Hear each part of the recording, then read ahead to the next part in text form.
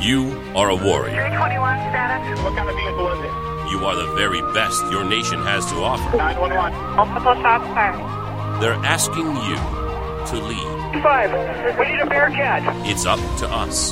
So 133. I need somebody that's got a visual on where the shooter is. You must be sound in mind, body, and spirit. 40 feet, where's the officer down? I have a rescue helicopter that wants to land and help. This is the podcast that will make you the one. Copy, running eastbound. The one that will bring everyone back. I believe we have shots fired. Give me backup now. Because no one else is coming. We're going to have an officer shot. 100 block of East Street. Suspect is down. This is The Squad Room.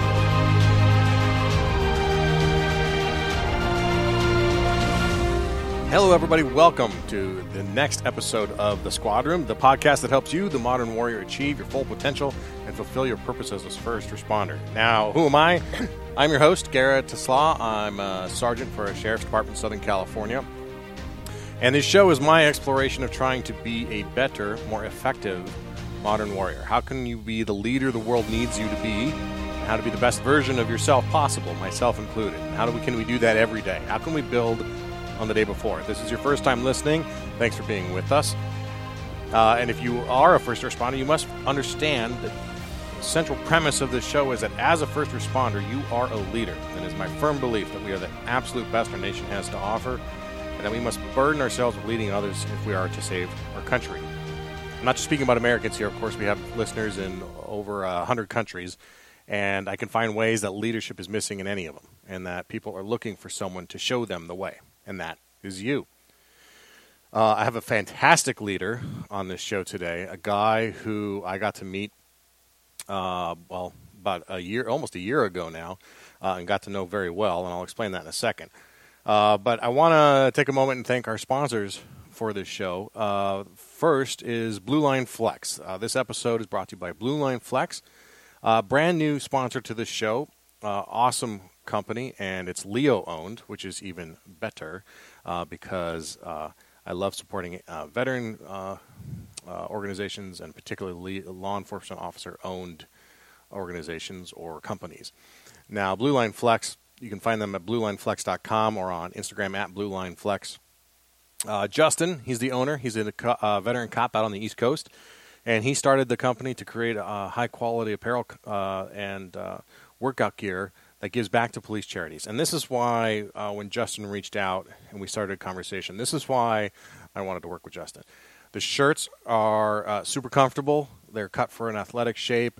They've got these really cool protein shakers that are metal, which keeps the protein cold longer. But those are all cool things. But and they're quality, for sure. But they give back a big chunk of their proceeds to organizations that support fallen officers and support those that are struggling with the aftermath of losing somebody. So check them out. They do these workout shirts that are really stretchy, and they're perfect for under the vest. They're cut long. Well, this is what I like too. Justin designed these so that they would be cut long for concealed carry. But I like them because they're cut long, so they don't pull up and rise out of underneath my vest, like a regular T-shirt might. Like a cotton T-shirt shrinks, and then you bend over and it pulls up. Anyway, cool product. Check them out, bluelineflex.com. Tell Justin we sent you, and we say hello. Now, also, this episode is also brought to you by Hardhead Veterans, and it's my belief that any assignment requires access to a high-quality ballistic helmet. Whether you're on patrol and responding to an active shooter, or a SWAT cop busting down a door, or a detective serving a search warrant, you need serious protection for your noggin. Hardhead Veterans makes NIJ-compliant helmets for reasonable prices, and I mean very reasonable prices, that help keep you in the fight. They use the top-level Kevlar fibers that are made here in the U.S., and it's just a quality product. I got mine a couple months ago. It took me like 30 seconds to dial that thing in, and I was good to go. Bear in mind, a lot of your departments are issuing you riot helmets that have no ballistic protection. So check out Hardhead Veterans, and stay tuned later in the show. I'm going to tell you more about them and how you can get an even better deal from this veteran-owned business that also employs a whole bunch of cops and gives back to law enforcement charities. All right, so my guest today is Sergeant Larry Hahn. Larry is a sergeant for a extremely large sheriff's office in Southern California. Probably one that you're very familiar with. Maybe not the one. I'm trying to drop hints, but I agreed that we wouldn't say his department's name because this is sort of outside the confines of his job, and though he's certainly not speaking for his department, we talk about some very intimate details of an event, and so we're just kind of keeping it vague. But I guarantee I met Larry, in October of last year. We were going through a leadership class together that was kind of like grad school for sergeants, where you go into a 3-day intensive once a month for 8 months.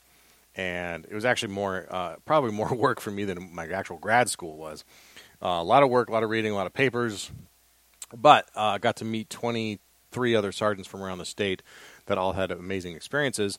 And Larry certainly topped the list with amazing experiences. He's going to come back on the show at some point and talk about a moral imperative challenge he had at work once that made national news. But just a fantastic guy. He's always got great stories. He's done a lot of work in gangs and undercover stuff, and he's been around the block. He's got 23 years, I think he says, in law enforcement, and that's after the military. Larry's a smart guy, and what he talks about today, the story is, and I'll tell you what the story is, but I'm not going to tell you the story because that would ruin what is an amazing conversation. Larry was there at Route 91 Music Festival in Vegas when that asshat started shooting and ended up killing over 50 people. Larry's got a very intense story to tell from his perspective, and he walks us through that entire event, what it's like to be a cop who's there off duty but gets pulled into that service, that calling that we talk about, right? Like Larry's story in this episode is an exact it's the idea behind No One Else Is Coming. That he stepped up and he literally was the one to bring some of the people back and to bring some people to safety out of this horrific event. Larry is absolutely the one. And I'm proud to know him. I'm proud that over the last 10 months we've become friends. And I always enjoy talking to him because I always learn something new. He's just a solid guy all around.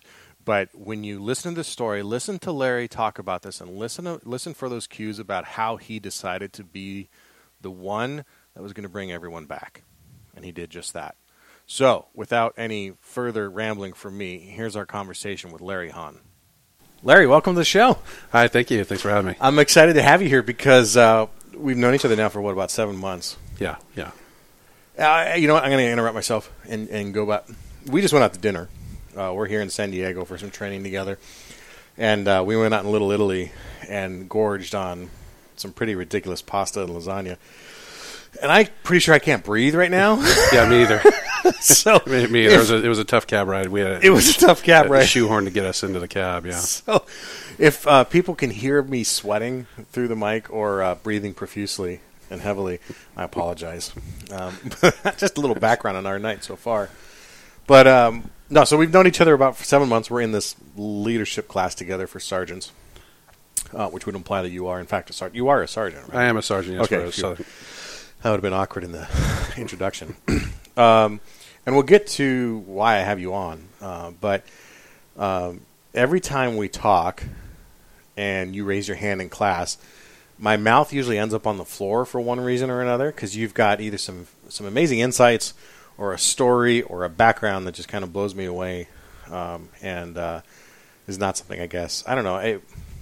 It's one of those good reminders that there's lessons all around you and that you can learn from everybody around you. And you've told some stories that we that are really impactful, and I hope we can bring those on at a later date. Your department's going through some stuff right now that we can't speak on those things, but we have an even more amazing topic to talk about today. But I want to go back and start with your entry into law enforcement. It's kind of a generic, corny question, but what what brought you into law enforcement?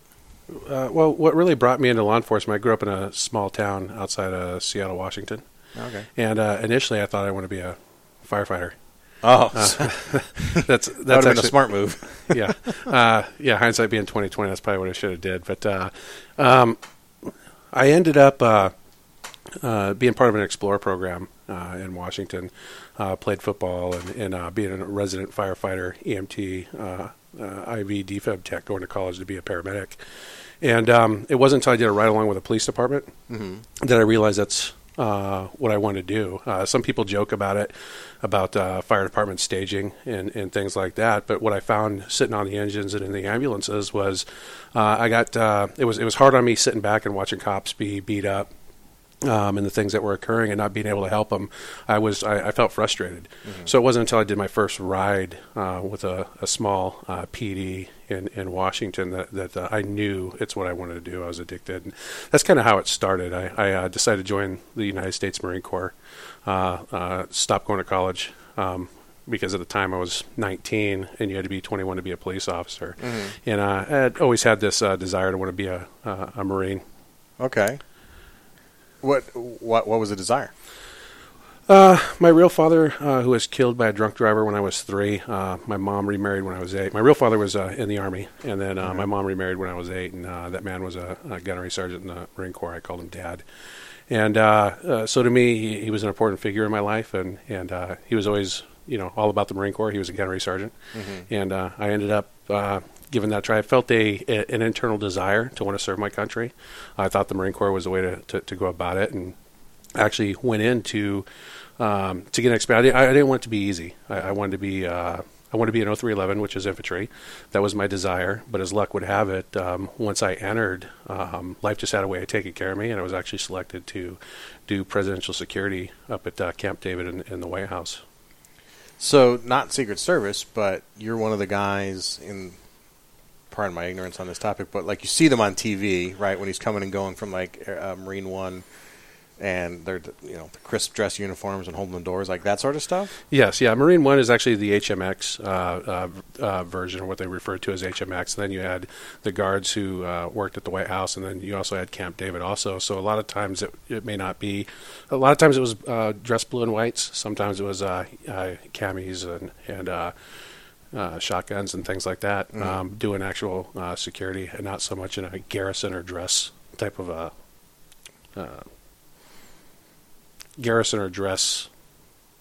atmosphere. Yeah. So you went roughly straight from basic to that assignment? No, I left basic and went to school of infantry here in San Diego, Camp Pendleton, and then from there I went to Virginia, where I went to Marine Security Force schools, and then ended up at 8th and I Marine Barracks in Washington, D.C., where I did things like drove for the Commandant of the Marine Corps and CNO of the Navy, and did guards of the generals and their families there in Washington, D.C. What do you think it was about you or your background or your skill set that made you a candidate for that? At the time, I think, everything, the psychological tests were good. My written scores were good. Shooting scores were good. Physical fitness was outstanding. But I think it was more just, the mindset, your mind, who you are as a person. The psychological testing, I think, probably explained more about me than I understood at the time. Years later, I think I get it now. I've had time to reflect over the years. But I really think it came down to who I was as a person that the psychological testing picked up. Did it ever cross your mind that you join the Marines and you'd be protecting the president? No, I went in thinking I was going to be, fast roping out of helicopters, which I did get to do later on. But I wanted to be on boats and carrying a rifle. And what president were you protecting? This was during the Clinton administration. Okay, so you were there in the 90s. Yes, and there was a lot of activity going on around that time. So 4 years, or how much time did you do in the Marines? I did 4 years. And then you were ready to come out. You're of age to become a cop. Once I left Washington, D.C., you had to do a primary tour of your MOS, and they shipped me off to a beautiful town called 29 Palms here in California, yes. And spent some time out there. I was there to interject for anyone who's not from California, describe how how not 29 Palms-ish 29 Palms is. It's all desert, no water. Temperatures, could get up in the usually hover around the 115 to mid 120s. It sounds like a lovely area, but literally there might be 29 palms in that entire county. Yeah, no, yeah, maybe. That'd be about it. Okay, so you go do an MOS tour there. I'm there briefly, and then I go to Okinawa, Japan, and they put me on the USS New Orleans, and I'm on the LPH for a little while, the USS New Orleans, and then went down to Australia, went back to Okinawa, and finished up 6 months there, and then came back to the U.S. and as luck would have it, a lot of police departments were testing at the time, and the agency I worked for was one of those agencies that were testing, and I got a lot of job offers, but I got out in March of '98, and they were the first one to offer me a job, and that's the one that I took. And just, you came out of San Diego. You're from Seattle, but you ended up in Southern California. Is just because you knew San Diego from when you started the Marines, and what brought you back here? Just the military did. The military said this is... So you kind of knew this area and all that. And just so people know, you work for a very large sheriff's office here in Southern California. Yes, very large. One of the largest. And what with a stellar reputation overall, I would think, too. I mean, that's what I understood it to be. I actually applied at your agency when I was doing my ride-alongs and deciding I wanted to do this. And I remember the first day... we talked about this, but you guys have a goofy PT test. And just it's kind of bizarre. You walk across a balance beam and you pull the trigger 6 times with your right hand, then you pull it 6 times with your left, and you push a car, whatever. So you do that, and then you do the written test. And at the end of the day, they collect everybody who passes 2 tests, and they're like, all right, congratulations, you're going on to backgrounds. Oh, by the way, you're looking at 9 years in the jail. And I did an about face and walked out of there and was like, thanks, but no thanks. I'm out. Yeah, at the time it was long. It's down to about 2 to 3 years now, but at the time the average was 7 to 9 years. Yeah, which at the time was not unheard of. So you join up. You're now a deputy sheriff. Living the dream? Yes, yeah, absolutely, absolutely. Loved the job. Loved everything about it. It was everything I thought it was going to be. The jail time was a little long, but I made the mess. I made the most of it. And then you eventually got into an assignment that sounds like the coolest job I could think of. One of the most dangerous jobs too. But you were in the same realm as Jay Dobbins, a recent guest on our show, who ATF agent who infiltrated the Hells Angels. But what was your assignments? What did you do outside once you got to the jail, or outside the jail? I mean, obviously patrol, but what else? Yeah, I worked. I worked with some of our directed enforcement teams, our special enforcement teams, and our gang enforcement teams. I think all in all, between all those details to include patrol, around 12 years of that. And you worked a lot of the outlaw motorcycle gangs, right? We had a lot to do with the OMGs and things like that. Yeah, the units, the different units did. Everything. Our special units do a lot of surveillance and counter surveillance and things like that. I mean, you showed me a picture, and just to paint the picture for people, because this is obviously an audio format, but you got a full sleeve on your right arm with skulls and stuff, and you showed me this massive beard and. How tall are you? 6'4", 6'5"? 6'1". No, you're bigger than that, aren't you? 6'1", maybe closer to. I'm a true 6'1". Most guys claim they're 6 foot. I'm a true 6'1", which makes me look like I'm 6. So, but I mean, like, you're one of those guys. When you showed me this picture of you doing when you were in your undercover days, and like, I'd walk by you on the street, and I would never bet a single dollar on the fact that you were a cop. I mean, you looked that part. Right. How long did you do that? Again, all in all, I think that whole deal was right around about 3 years, 3.5 years. Yeah. And married, kids at this time, or when did you get married? At that point, I married after I got out of the military. So at this point, I had divorced in 2004. So. And you had, what is that, 7 years on the job? Yeah. Any kids? 3 boys. 3 boys. 3 boys. So busy home. Yes. Balancing 3 boys growing up and the job of an undercover cop is not an easy task. No. What are the things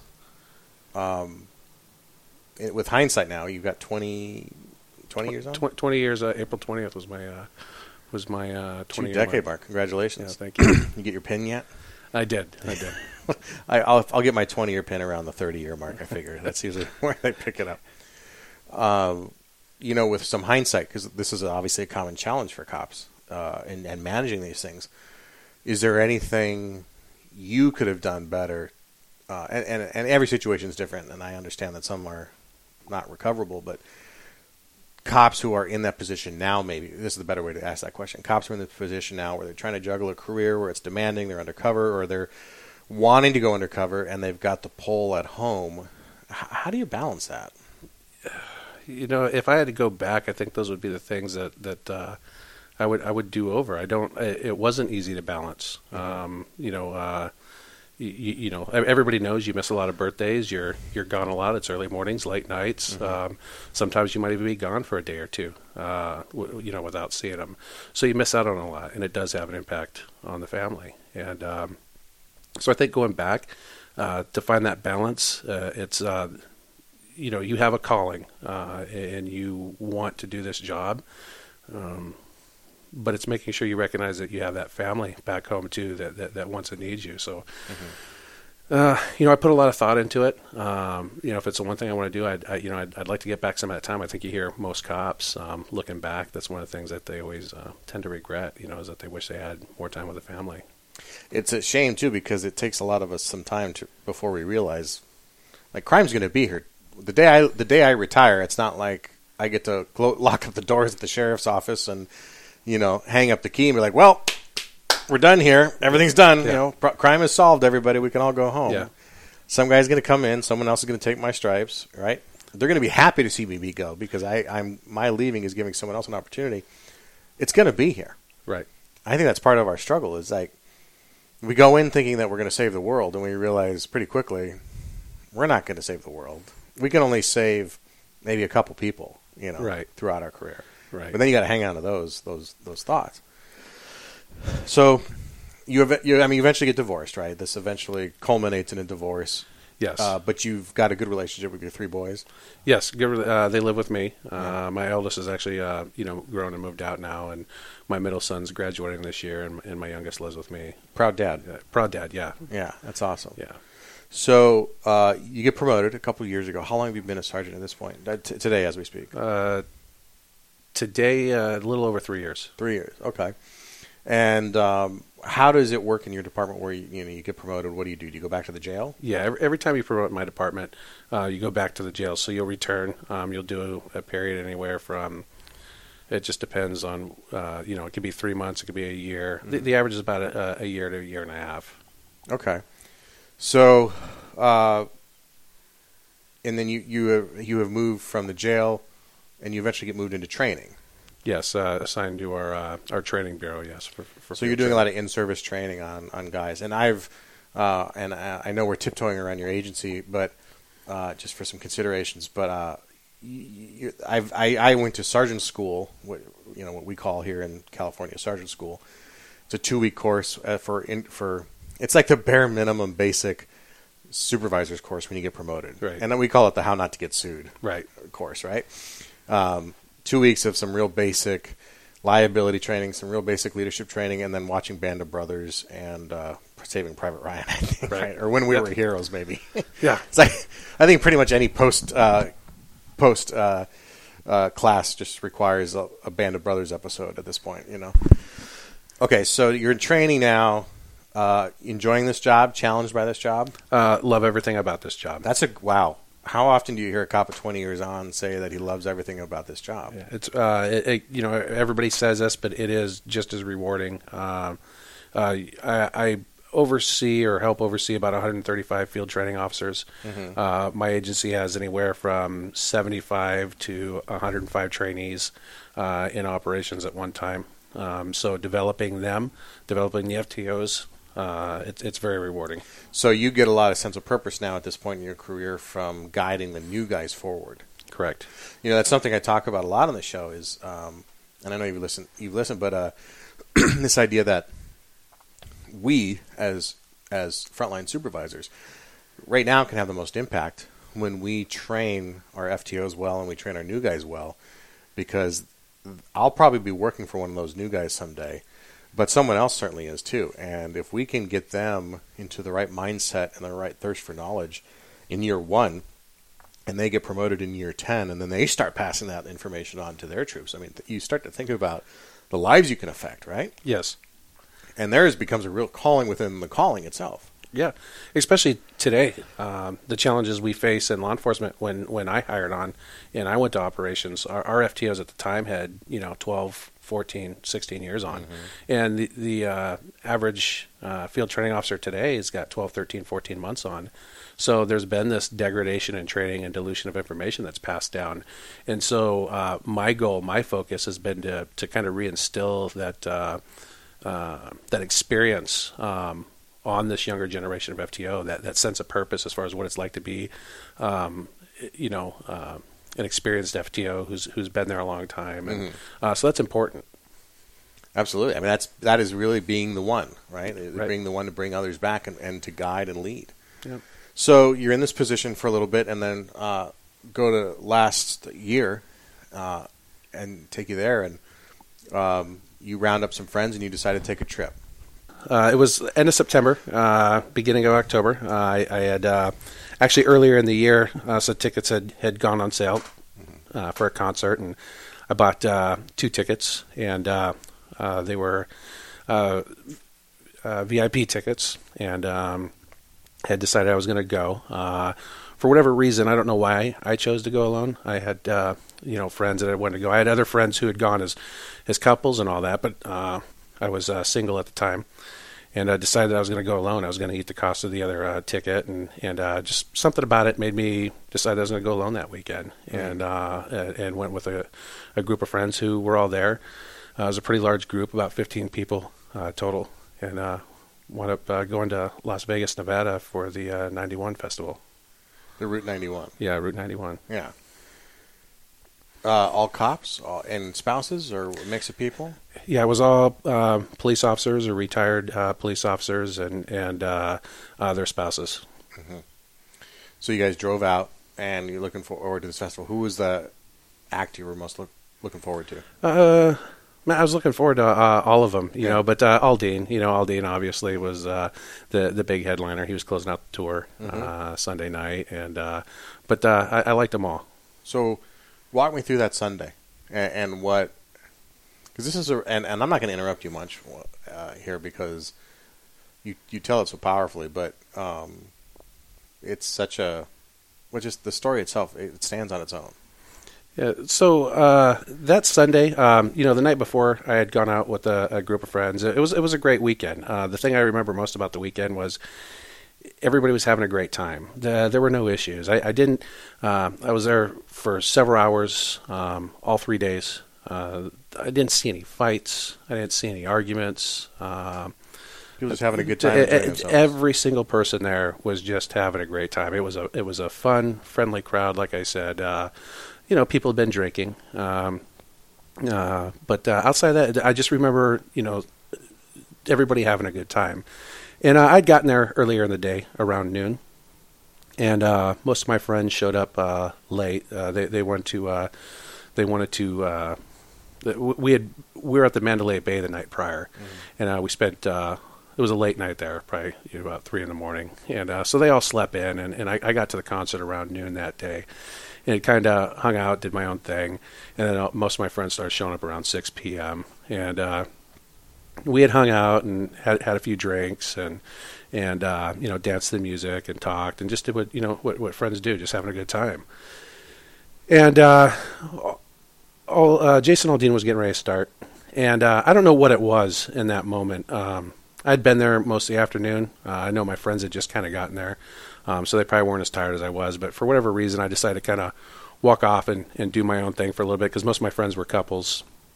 And again, I was there by myself, and I just walked over to another section and had sat down. And I don't know how into detail I get, but one of the things I found interesting was, I guess a story for me, and going back to the tickets and going alone was just how sometimes things in life happen, and you don't know why they happen. And so me being there alone that night led to a blonde girl, kind of picking up on me. And I had recognized her from earlier in the night, and she had a boyfriend. And I told her, no, the guy was going to be upset. And she was pretty persistent. He wasn't around at the time. He had walked off to get some food or something. And I told her, well, probably not a good idea.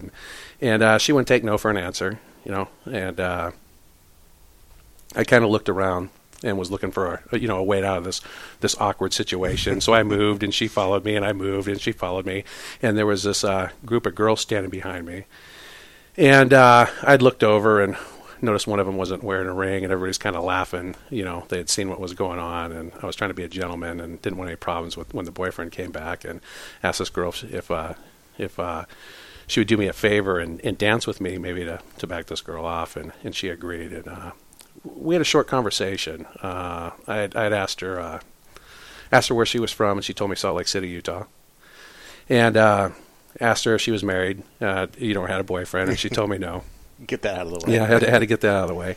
And asked her what she liked to do, and she told me she liked to travel, and she liked to go to country concerts. And I asked her where she'd like to travel, where she's never been, and she said Italy. And as I sat there and I kind of looked at her for a minute, and she said Italy, I was thinking, well, I'm an Ireland guy, but okay, Italy's cool.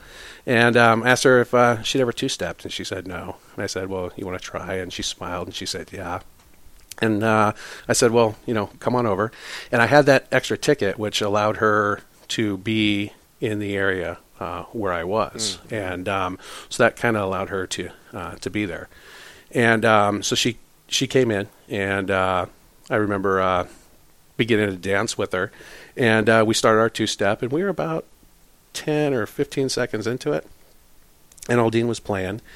And it was about that time the gunfire started. So I had known her all about 2 minutes, and I think we were dancing for about 15, 20 seconds, and then the gunfire started. At the time, I didn't recognize that it was gunfire. It was definitely different. The music was loud. You thought, initially you thought that it was the speakers malfunctioning. There were people who thought maybe it was fireworks, but I leaned more towards it was the speakers malfunctioning. Little did you know at the time it was a volley of 30 or 40 rounds coming in. And I remember the music stopping, and then another volley of bullets coming in, and looking around and seeing people who were struck. There were a few people around us that were shot and killed. And I remember seeing the look in their eyes as life was leaving their bodies. And again, it was still a moment of shock, kind of comprehending, like, okay, this is what I think it is, and then trying to assess what the plan was going to be. And it was about the third volley of 30 or 40 rounds that were coming in when, the majority of the crowd began to react, and people began to lay on the ground. And I remember laying on the ground next to this girl, and her name was Jen. And I remember laying there and trying to help the people around us who were shot, and asking who could, if they could walk, if they couldn't. There were people doing CPR on people nearby, and at one point, the guy next to me who's doing CPR on a guy, there's another guy helping him. Another volley of rounds come in, and one of the guys who's doing CPR is shot in the chest. So you watch this happen. Yes. This guy takes a round in the chest as he's trying to help somebody else. Yes. And there were two guys actually, working on him. Mm-hmm. And as that's happening, the sound of the rounds are very distinct. The snap overhead, the tink tink tink as it hits the metal stage. You can hear these nearby. Things. Yes. The sound of ricochet. everyone is very distinct. I put it to like being next to, I don't know how many people have been next to a car fire or a fire, but you can only get so close, and at some point it pushes you away. People talk about fight and flight and things like that, and at no point I kind of put it as both. It was fight and flight. It was both. Mm-hmm. Nothing about it. In that situation, nobody knew at the time that it was 400 yards away or 36 floors in the air. That most people felt it was multiple shooters. I think that had to do with the echo. I think the music, that the sound of the bullets being drowned out by the music, and then the music stopping made it sound like it was closer. So how you internalize or process the information at the time was always changing based on the environment around you. Mm-hmm. So I think that was one of the harder things to figure out was what was going on. And as I'm sitting here and I'm seeing this, and I'm helping some people making sure they could walk and giving directions to some young ushers who were very brave. And I think you look at all the people. You look at all the people that get a lot of credit. I could tell you that the ushers, the staff at the event, was a very young crowd, and very brave for their age. Mm-hmm. And to me, they look 20, 21 years old. For their age, to take direction the way they did, to help the staff the way they did. I just don't think they get training like law enforcement or military personnel, but they were young men and women. And I mean it when I say 19, 20, 21 years old. Panicked, I think, like everybody else, and rightfully so. But at the same time, they did their job exceptionally well. So I was impressed with that. Was this a thought you had after the fact, or that, like, as this was going on, you recognized these people were jumping in? I recognized it was happening. There was a little confusion. They were misleading, though. Some of them felt like it was fireworks, so it was like getting them to understand this is gunfire. Some were being ushered into the direction of gunfire, again, not knowing where it was coming from. You felt kind of, locked in. You didn't know where it was coming from. Where to go. Right. And so in that moment, I remember laying there on the ground next to this group of people and looking them in the eyes. And I remember Jen, the girl I was dancing with, looked at me and she said, I have 2 small kids at home, and they can't grow up in this world without me. And it was in that moment I thought about my kids. I'm a single father. And it was in that moment that I knew I wanted to make them proud, and that I couldn't let anything happen to those people. And I'd only known them for 2 minutes. And I went from laying by their side over the top of them as another 30 or 40 rounds came in. And that went on for about 2 volleys, or what I refer to as 2 volleys. I don't know if he was changing guns or magazines. I don't know that all the facts are out there yet. But I felt the need that I had to do it, and I remember thinking, just make your kids proud, and this is something you got to do. It wasn't about leaving them there. I didn't know these people, but I felt the need to want to protect them. Mm-hmm. I think that's a natural and understanding instinct. I think most any cop can relate to that idea, or at least we hope we can. Because there's only a handful of cops now who've ever been involved in Las Vegas. But you hope that you're that guy, when the time comes. So you're lying on the ground with these girls. What happens next? Do you go find your friends? Do you know they're cops that got themselves taken care of? Do you get these girls out of here, or do you hunker down in place, or what do you do? No, the initial mindset was that I knew that where we were, we couldn't stay. Again, I put it to being next to a hot car fire. There was nothing you were going to. It was the only way I could describe it is a fight and flight mentality. Mm-hmm. You weren't allowed to have a firearm in the venue. It wouldn't have done any good anyway. No, and knowing that it was 400 yards away and 36 floors in the air. You might have felt a better sense of purpose or a sense of direction if you had a firearm to get out of there. But yes, you're right. Right. But there are things that you live with. I remember the thought of relief as the gunfire shifted from my location onto other people. And it's a guilt. It's survivors' regret or remorse. It's something I'm not proud of. It's something I work through to this day because you feel guilty over the relief. I mean, to me, these people were my heroes. Some people claim that I'm a hero and I protected them, but I don't feel that way. I feel like a victim. I think like everybody else who was there, I think those people who lost their lives or are my heroes. But and I mean that. And in those moments, not knowing what the outcome was going to be, I don't think anybody really knew. Nobody expected to leave there. So it was what I refer to as a fight and flight. You knew this was automatic gunfire, but again, and it was coming from this direction. You didn't want to go here, in this direction. But you actually thought that you're going to run into somebody over here. A second shooter. So you thought it was multiple. I mean, in my mind, I thought 3 to 4 for sure. A coordinated attack. Yeah. Correct. And a lot of that was because you were reading what the crowd was doing. And the crowd was constantly shifting direction. And some of that was because as people were going in one direction, they were shot in the back and would fall to being shot in the back. But people would assume that they were shot to the front. And so the crowd would shift back into gunfire. Or somebody who was shot a minute or 2 minutes ago would succumb to their wounds and would fall, and people would think, oh, they were just shot, and then would shift again. So it took, I would say it probably took about, minute 3 or 4, maybe even 5 before I realized, okay, the bullets are coming from here. And that's when I had to shift the group of people I was with and protecting to go in front of me, because I realized, okay, the bullets are coming from behind us. We need to move in this direction, and I'll shield you from the gunfire. And they were pretty upset when I told them you need to go in front of me, because they too thought the bullets were coming from in front of us. So when I made them go to my front and I said, I'm going to go to the back, they were upset. They didn't understand that the bullets were coming from behind. So I remember having to take a knee and calm them down and tell them, look me in the eyes, this is what we got to do. The bullets are coming from behind us. I'll take a bullet before you do. You need to move in this direction. I'm not going to let anything happen to you.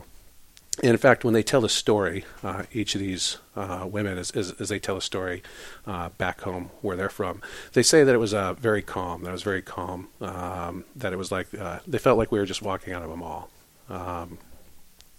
I think I was more reassuring. In those moments, I didn't plan on leaving. You didn't know what was going to happen. When I graduated from the academy, I went to our equipment room to get the rest of my gear, the stuff I didn't need in the academy, but now I needed when I was on patrol. And they handed me an ill-fitting, awkward, and extremely painful riot helmet. This helmet was probably older than I was, and it was something that had probably lasted several careers of the people who had worn it before me. And it was sweat-stained, and it literally was like Vietnam-era quality inside padding, and it was horribly uncomfortable. And I've been in a few incidents in my career in which I had to deploy that helmet, and never once was I comfortable or most certainly confident in it. It was heavy, it was bulky, and it left me with a lasting headache if I wore it for more than a few minutes. I wanted a helmet I could trust, but like most of you, I had a hard time spending like $1,000 or more on a helmet that I might never need. But that's the problem, isn't it? I may never need my ballistic vest, but I still wear it every day. Well, about a year ago, I got introduced to a company named Hardhead Veterans. It's an apt name for a veteran-owned company that makes ballistic helmets. The founders come from the special operations community, and their goal is to make the world a safer place for cops. Several members of the Hardhead Veterans staff are actually active-duty police officers themselves. They reached out, and we started talking. It was about the challenges of policing in today's environment, our equipment needs, and what it's like to be a cop today. They know that we don't make a lot of money, and that it's hard for us to decide how to spend our uniform allowance, if we even get one. And that most departments are not even outfitting their officers with ballistic helmets. They're simply giving them riot helmets without any protection. So that's where Hardhead Veterans decided they were going to focus their small business, making top-quality helmets at a real reasonable price that cops can afford. They use high-end DuPont Kevlar fibers made here in the U.S., and their helmets not only meet NIJ standards for level 3A armor, they exceed them. They're so confident in their helmets that they publish all this ballistic data on their website at hardheadveterans.com. Now, I got my own Hardhead Veterans helmet a few months ago, and the experience I had is the reason this ad even exists. From cutting the tape off the box to getting the fit dialed in onto my head, it literally took me probably 40-45 seconds. It was that quick. A few clicks of the padding system and the chin strap, and I was good to go. With my last helmet, the one that the department gave me, I spent, I think, 40 minutes and about $100 buying an aftermarket padding system that I had to wedge in there and cut pieces off because it just didn't fit. And though it made the helmet softer, it still was tight. That's not the case here. The helmet's really light too, and then the above-the-ear models come with all the modern attachment adapters that allow you to strap on NVGs or comm systems. And for those of you in SWAT assignments, this is really a perfect helmet. Everything you need to operate without the $1,000 or $1,200 price tag. Their helmets come with a 10-year warranty, and they offer a bulk purchase discount, so if you're in charge of purchasing at your department, make sure they know that we sent you over. For anyone who wants to purchase this helmet on their own, use the code SQUADROOM, all one word, to get $20 off. Check them out at hardheadveterans.com and use that coupon code SQUADROOM to get $20 off your purchase. All right, back to the show. Were you calm? Yes. Yeah. I think on the outside, on the inside, I knew it wasn't good. On the inside, even I began to have doubt. I think even 11 minutes. This one on 11 minutes. I think most people watch a video clip and you watch 15 or 20 seconds on CNN or Fox News. Am I allowed to say other stations? I think people watch 15 or 20 seconds of that, and you can't imagine 11 minutes of that. I mean, that went on for 11 full minutes. And I remember telling them, "Oh, the cops are coming. They got this. Look, they're on their way." I remember smiling and telling them, "Hey, calm down. They're on their way. I'm a police officer." And as you tell them you're a police officer, you become a quasi leader. Everybody clings to you. They grab your arms, your legs, everything they can, and they look at you for direction, like you're gonna save everything. But you feel vulnerable. The other guilt I feel with is watching police officers. I wasn't hoping. Nothing about it was hope, but it was desperation. Watching to see if any of them were shot, because I was desperate for a firearm. Not that I hoped for it, but it was always in the back of my mind, how am I going to get a gun? And the plan is that if any of them were shot, that I need to get to a firearm to protect those, myself and those people around me. So you also understood that you might have to fight. Hand to hand, the idea of angles, and if I round this corner, what's my angle going to be if there's a shooter? It was constant planning. You were assessing. I think it comes from my military background and being in law enforcement for 20 years. It really was, your training does kick in. The idea of hiding never came to mind, and that's why I talk about fight or flight, because you knew around any corner, or you thought that around any corner, you were going to face danger. But nothing about it was, for me and those around me, nothing about it was to hide, to crawl under a table, to crawl under a stage, to crawl under a vendor, or in the porta potties. All those were ruled out. Nothing about me said to do that. Everything about me said, you move in this direction and you accept whatever's around that corner. So you pushed these, how many women? At this point, it was the group of 4 and then 2 other ladies. Were people gravitating towards you? Yes, yeah. There were people who again, once they realize that you're a police officer, they hold on to your arms. I remember there was one lady. She's actually been on. There's some photos of her, and she was on the news that was shot in the leg, and she was upset, but she was able to walk and just being there by her side. Hey, are you okay? Are you able to walk? Because you're doing a triage. I mean, of everybody, and making sure that you can help those who you can help, and the ones you can't. Again, it's, I put it to being like next to a hot stove. It just got too hot that you couldn't stay there. Yeah. So what happens? Did you guys get out of the venue and regroup at a hotel? Do you just leave them at the street and go back? Yeah, what ended up happening was we got to the Tropicana Hotel, and I was standing on the outside, and I began to do what we in law enforcement call a roll call. Maybe every agency calls it something different, but we do a roll call. I sent out a group text with the group, the group of people I was there with, to make sure that they were okay. And as that's happening, I'm prepared to go back inside, and that's when the group of people I'm with, these girls begin clinging to my arms, begging me not to leave them. One of them actually calls her husband, and their husband wants to talk to me on the phone and is asking me not to leave them, telling me that they're, 2 of them are sisters, one's a grandmother, they're all mothers. Pretty intense. They're all married. Yeah, it's a lot of pressure. And So I wasn't expecting that. And so I was torn. In that moment, I was torn, and I wanted to make sure that my friends were okay. And as the text began to roll in that people are okay, I began to learn that some deputies who had worked for me or had worked for my agency, one had been shot twice in the chest and the leg. Another spouse of a deputy who had worked for me, his wife was shot. And I just remember the emotion coming over and the need to want to pry these people off me and get back in there. And the decision at the time was to go back in. And that quickly changed. And what happened was people began to run out of the Tropicana Hotel and were reporting an active shooter inside the hotel. And the crowd was flooding out. And then moments after that, the same thing happened at the MGM Grand, and it began to work its way down the strip where people were saying, oh, there's an active shooter. And what was happening, what you didn't know at the time, was that the people who were shot at the concert were making their way into these hotels and were saying there was a shooter and they were bleeding, and the people in the hotels didn't realize that it happened at the concert. So they assumed it was inside, and they were coming out saying there's a shooter inside, and that created mass confusion. And so my decisions to stay with this group of girls was the feeling of that I'd been there and helped them, that there were 4 girls at one point had even gotten separated.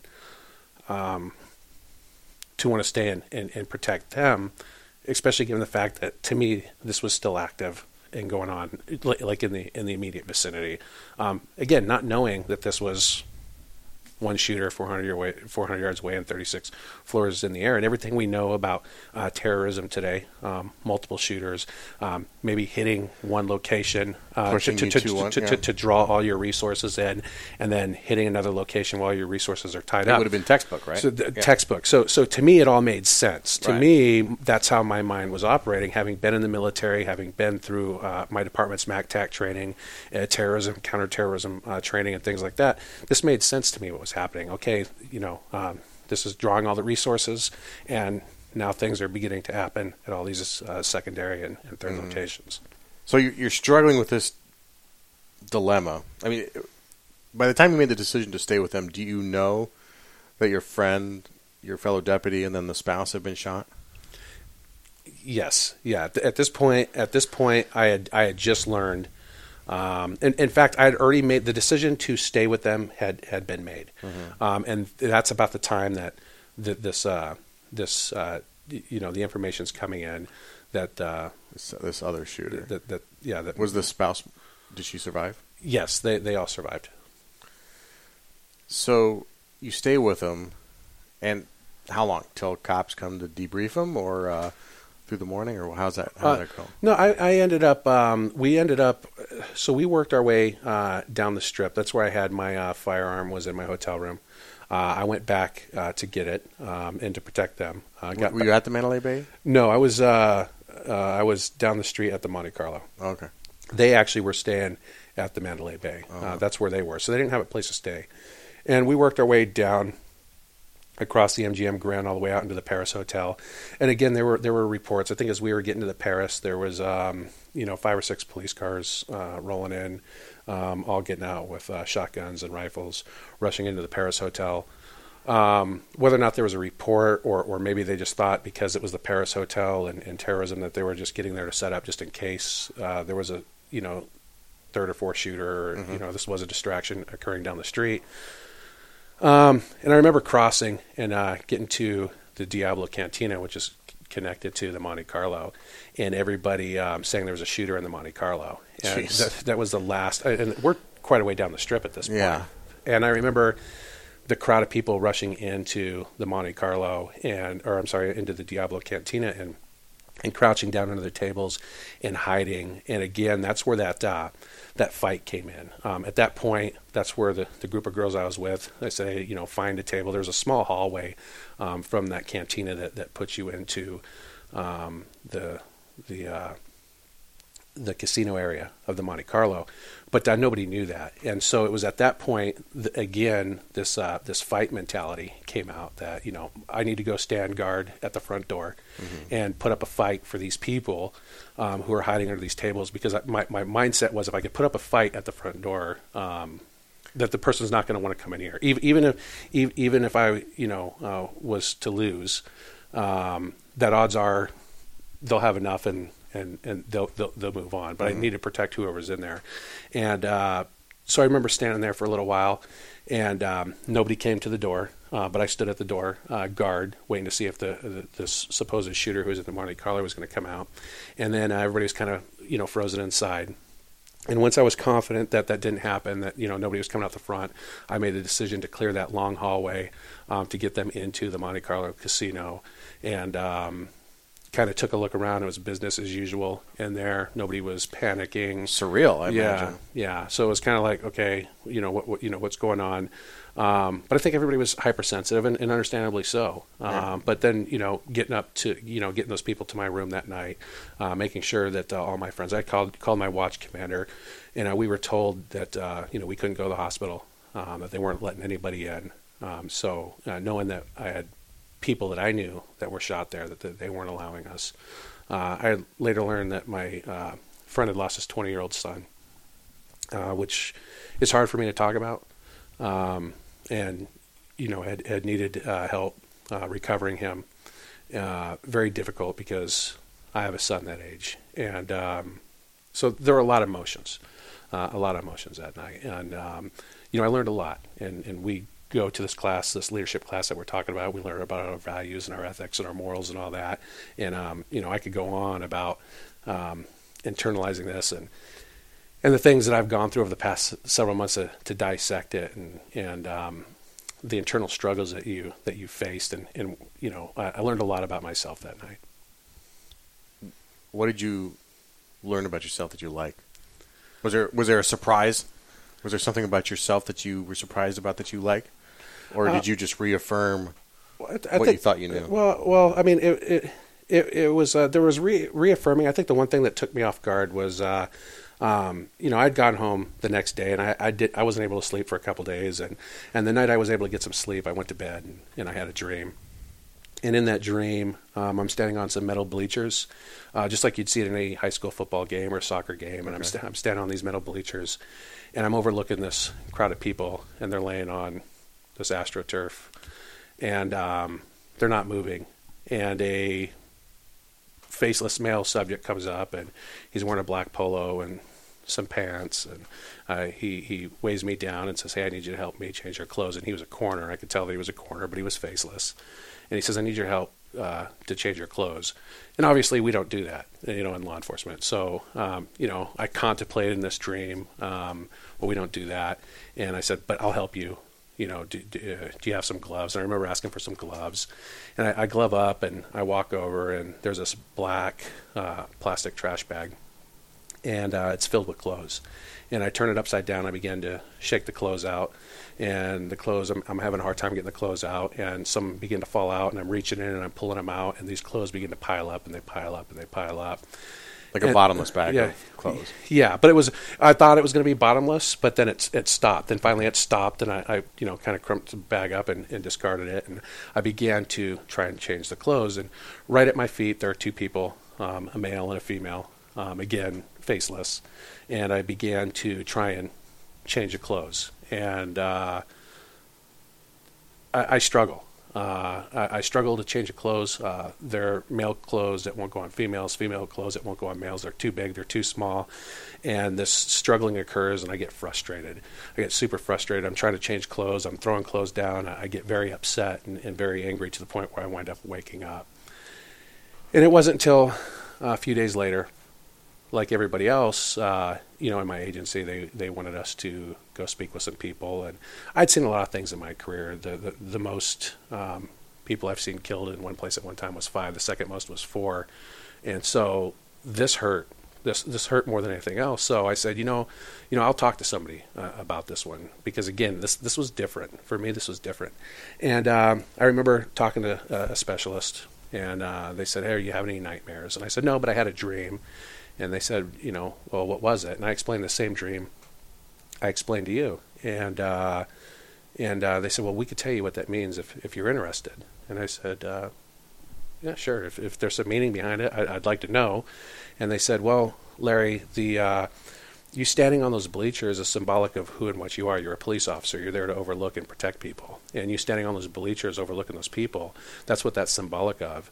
And you being waved down and flagged down by the coroner is your acceptance of the fact that these people have passed away.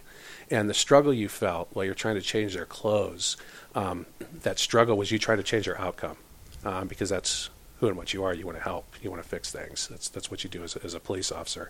And that struggle is that you weren't going to get the outcome you wanted, that you weren't going to change that outcome. And that's why you were frustrated. And this is your mind's way of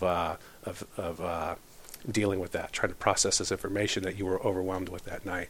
And so when it comes to a surprise, not that it was a surprise, but to me, it's just you can't fake that. That's who and what you are to your core. It's just who and what you are as a human being, and things like that. They're not faked. Have you had that dream since? No, I haven't. Just the one time? Yeah, just the one time. Any other nightmares or anything like that? Nothing like that. There's been a time or two. It's funny. There's been a time or two.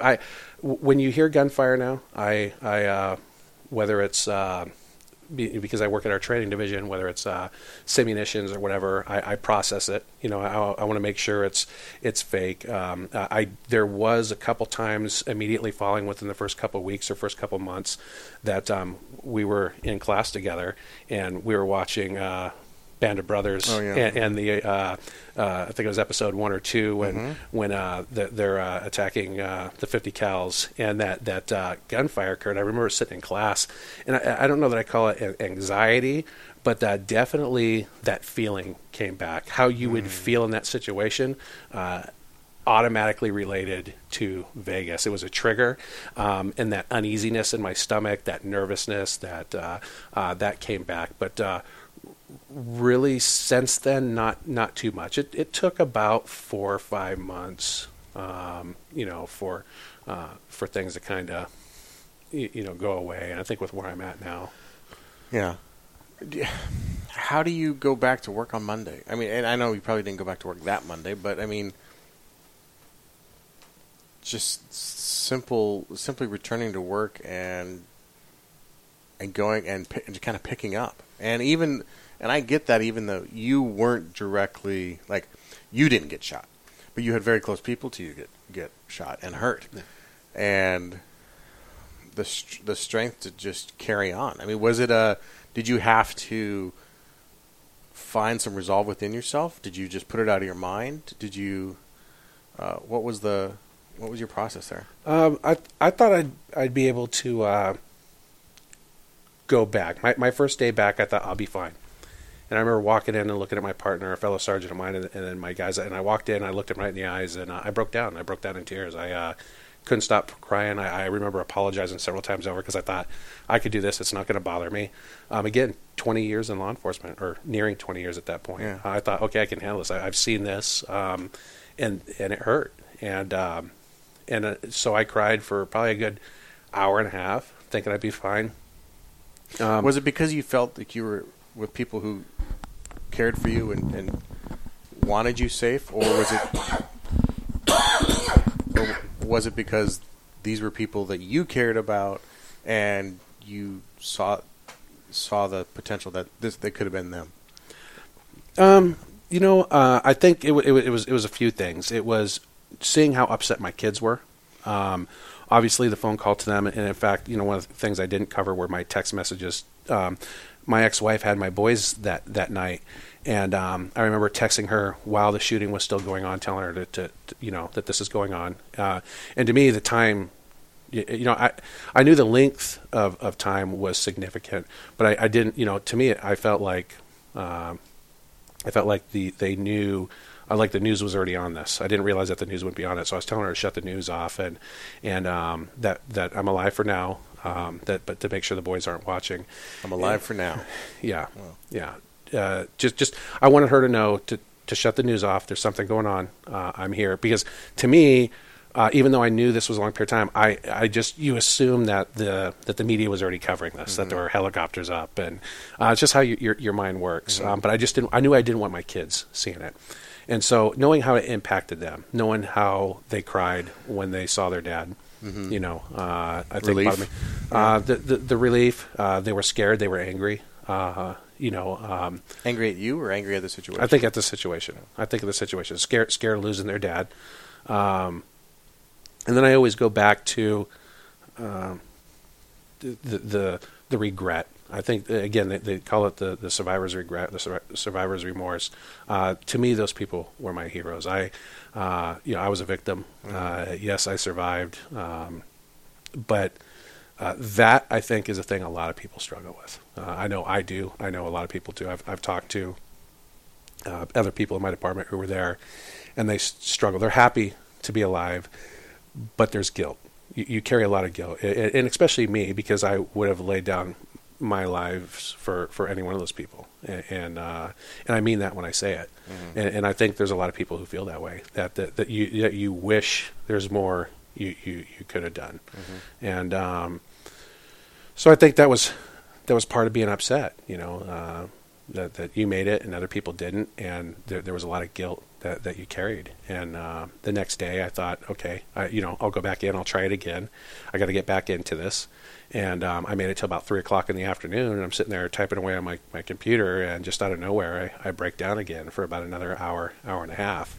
And it gets to that point where I can't watch the news anymore. Everybody's, and this is all that's on the news at this point. This is all that's on the news, and I can't even watch it because when you hear the gunfire again, they replay that 15 or 20 second clip. Nobody recorded for 11 minutes, and I don't think that's why people don't really comprehend what it was like, because nobody recorded for 11 minutes. You a 15 or 20 second video, and what I challenge everybody to do is to take that and think about that for 11 minutes. For 11 minutes that went on, and to where you begin to even have doubt in your own mind that you're going to leave here. And I know there's a lot of people who talk about that. So the women you were with, and you get up to your hotel room.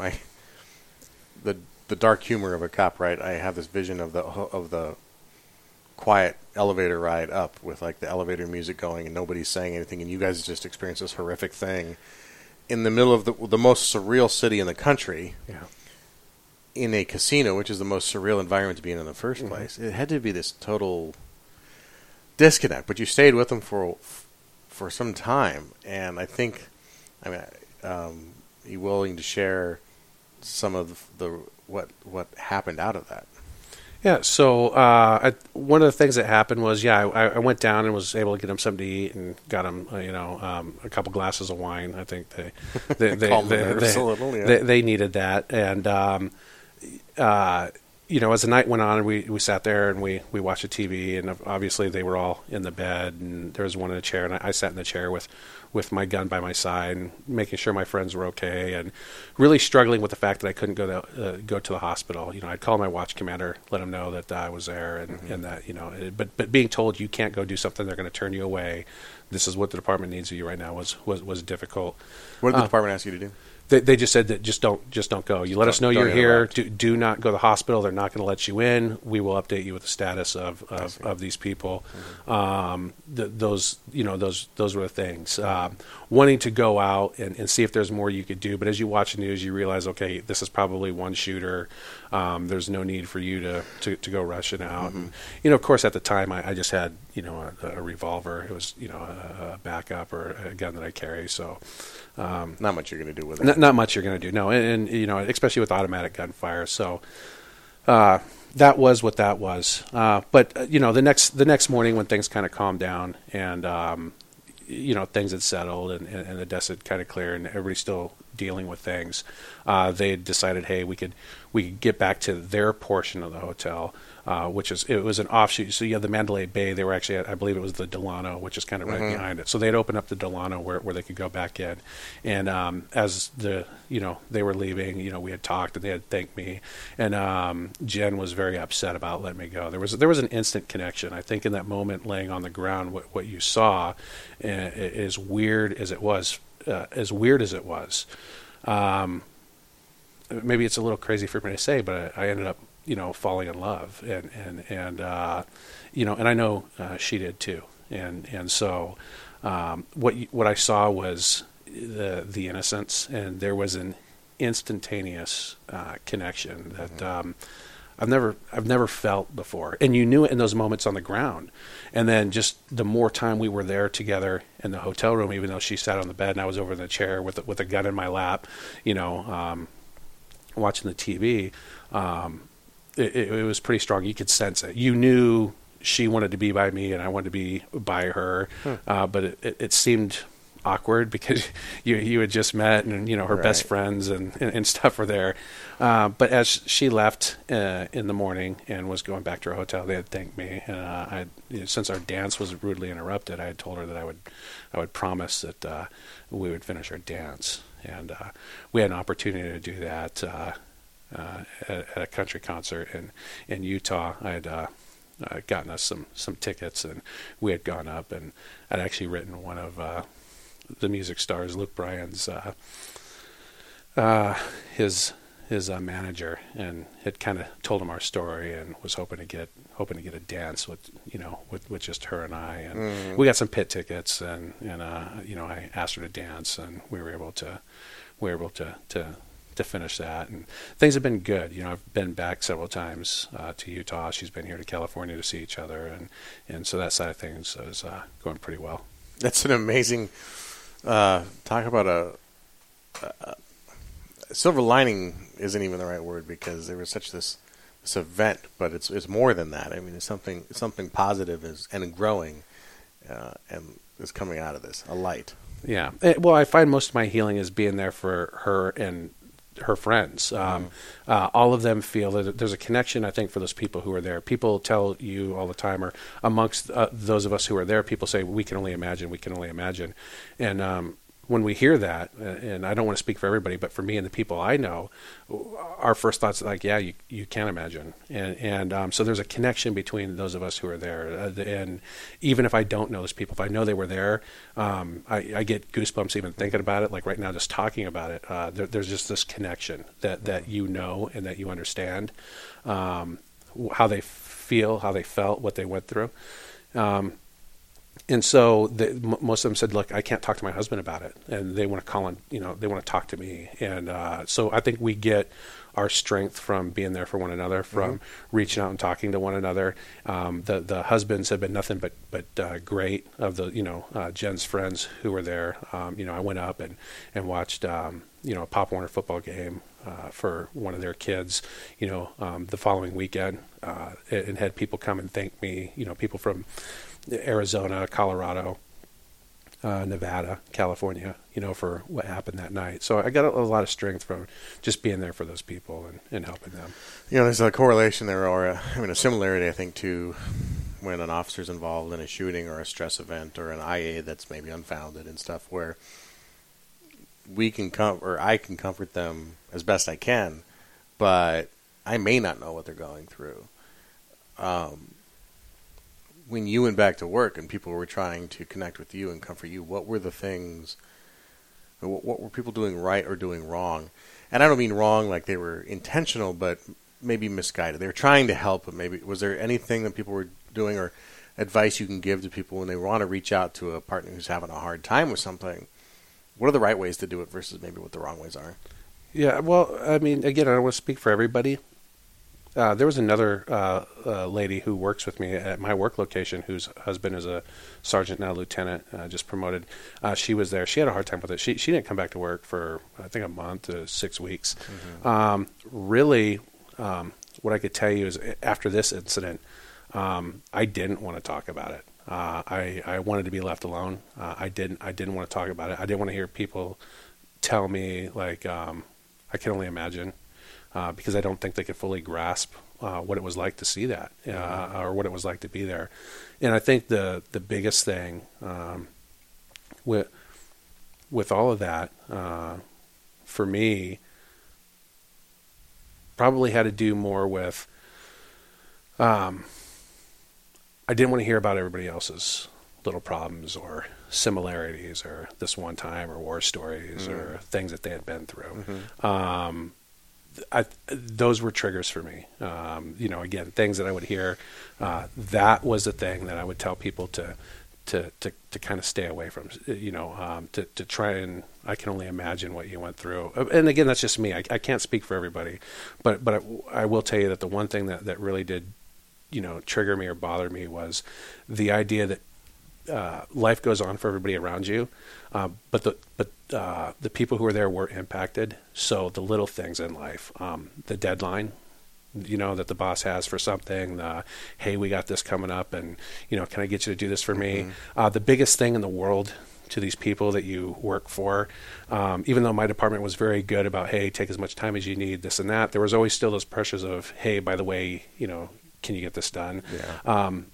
All that was irrelevant. There was I think there was a bigger understanding of what's important in life following events like that, that it's life that's important, it's family that's important. And there's this realization that everything else is it's little, everything else is little. Which is a great perspective to have. I mean, we all try it. Like, we always say that we're supposed to do those things, and we always say, at the end of our careers that we wish we spent more time with the kids or with the family. But is that are you able to bring with you still an appreciation for that mindset? Maybe not because I think it can get real angsty and real corrosive to stay like that for a long period of time, because you will start to kind of go down your own rabbit hole of kind of focusing on this one thing when the world does need to move on, or other people move on, but maintaining an understanding that I guess it's a gratitude. I mean, what I'm hearing is you're in a roundabout way. You're saying you just were you had a lot of gratitude for the everyday, the basics, the family, and the fact that you're here, and the fact that you've met Jen, and a lot of these other things that we sometimes mistake as important weren't important to you anymore. Right. Have you shifted, or has it shifted your mindset at all to any sort of a bigger sense of gratitude? Have you lost it? Is it, where are you at with that? No, I think where I'm at with it now is, I understand everything that's important. I absolutely pay more attention to my boys. I'm able to talk about it more now. I know initially my department wanted me to talk about it, and I didn't want to. Obviously there's some good publicity that could come out of it for law enforcement agencies. They left it at our discretion. But at the time, I didn't want recognition for it. I didn't feel like I did anything unique, although the people I helped that night would say otherwise. But for me, I didn't feel anything that I did anything unique. But my appreciation is just to be able to talk about it, and to continue to help those people who were there, like to have these conversations. The things that I do in my agency is I now teach and I talk about this. I talk about understanding how you might respond, or what you think you might know about yourself, how all that changes, how you think you understand your values, your morals, your ethics. For me to have this experience, it was a good. I'm a deep thinker, so it was a good way for me to kind of assess myself and apply that to who and what I am in law enforcement, and my life makes sense. It's kind of driven me my entire life since high school football.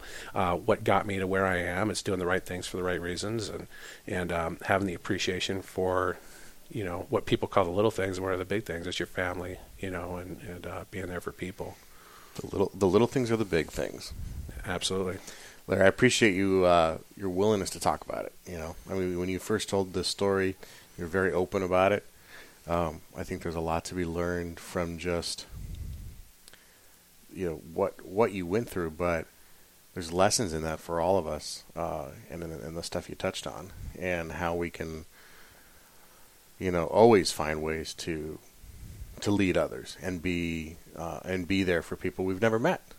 And that's one of the most remarkable parts of the story is you took it upon yourself to find these women who needed a guide, and you recognized that, and that's the role you took, and that's the role you've been taking your whole life.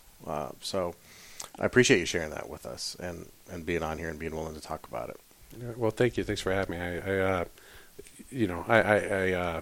I hope it helps other people and gets them to understand and relate with, what happened that night. And I think it most definitely will, because, I mean, you think about, you're one of only a handful of cops in the United States who experienced that on the audience side, right?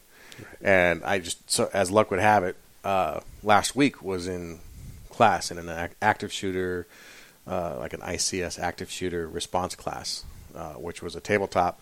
It was a class done by FEMA, very high end, so that means they have lots of equipment and funding. And we ran through all these scenarios from a basic school shooting all the way up to a Paris-style attack, right? And mostly it was my agency in the room, except for one guy. Mm-hmm. And his name was Brandon Clark. And Brandon was a Las Vegas Metro sergeant. And his twin brother, Casey, is a Las Vegas Metro detective.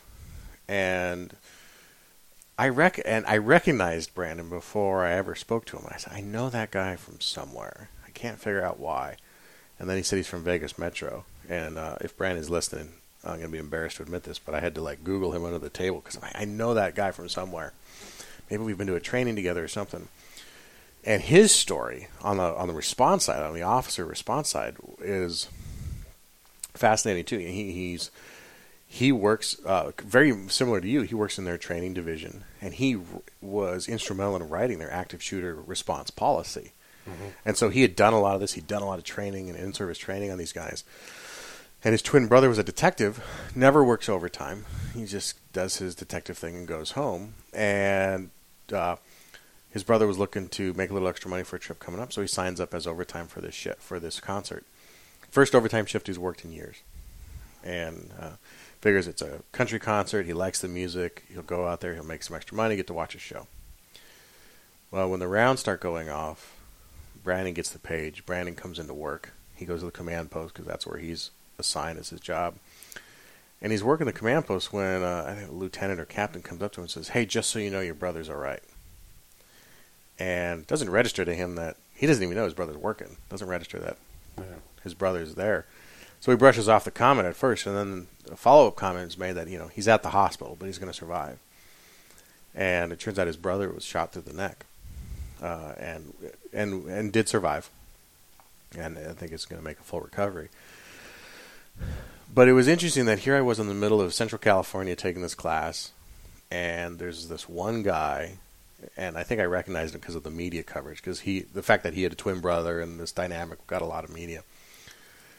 But here I am in Central California taking this one class at this Mormon church out in the middle of nowhere, and I start talking to this guy, and I learn this story, and he's got an intense story about that whole event himself, right, from the law response side. Yeah. And we talk to you, and we get this, and you can take that into a much bigger concept of all the people we interact with, all the people that we touch in our lives, have something. And it's probably not as big as Vegas, but there are people we interact with every day, we pass every day on the street who were at Vegas, or maybe were in Paris, or had something major event in their life where their life shifted. And it's, I think, one of our things that we have the ability as law enforcement officers to touch people's lives in such a positive way when we take that oath and we take that energy seriously, and we can do what you did, which is direct 6 women towards safety. Yeah. Awesome stuff, man. Yeah. Thanks for being here. All right. Thanks. Yeah. If it's the one thing I'd say, I think it was Teddy Roosevelt who said, "Fear is reaction and courage is decision," and that's true. I believe it was Teddy Roosevelt who said that. But if it's not, I love it because I love Teddy Roosevelt. Yeah. So that's a good one to end on. Thanks for being here, man. No problem. Thanks for having me. All right, if you like this episode of The Squad Room, please consider leaving a review on iTunes or on the podcast player of your choice. It helps support the show and helps us spread the word. Also want to thank Blue Line Flex, law enforcement-owned clothing apparel company, and Hardhead Veterans for their support of the show. They help us keep the lights on here, pay for the servers, do all that sorts of stuff, and they give us the opportunity to go out and do some bigger things that we're going to accomplish this year. I know that episodes have been sparse over the summer. A couple of you have commented or sent emails. I'm sorry about that. It is what it is with summer and the kids and all that going on. Lots of stuff happening as well. Studying for 2 different promotional exams. But more exciting even than that is that I have a TED Talk that's going to be coming in September, which is both absolutely exciting and completely terrifying all at the same time. That'll be available online a couple weeks after it's done, so we'll about in October we'll be looking for that. But I am in intense writing and study and practice mode, and that is taking a lot of time on top of just going to night shift and everything else. But appreciate everybody who's been checking in and making sure that I'm still alive. If you aren't signed up for our mailing list, make sure you do that too. Go to our website, thesquadroom.net. You can sign up for the mailing list right there. Or if you text The Squad Room, all one word, to 44222, we can get you signed up right from your phone. If you're on Facebook, go out to Facebook, search the Squad Room group, Squad Room Podcast group. We have a closed group for law enforcement people only and people aspiring to be in law enforcement. We answer questions, lots of new guys in there asking questions, veterans sharing ideas and tips, and I'm in there doing live stuff every so often, and we'll be doing more of that Facebook Live stuff as the summer progresses and as the podcast progresses. But that's all I got for now. Until next time, everyone, take care of each other and stay safe.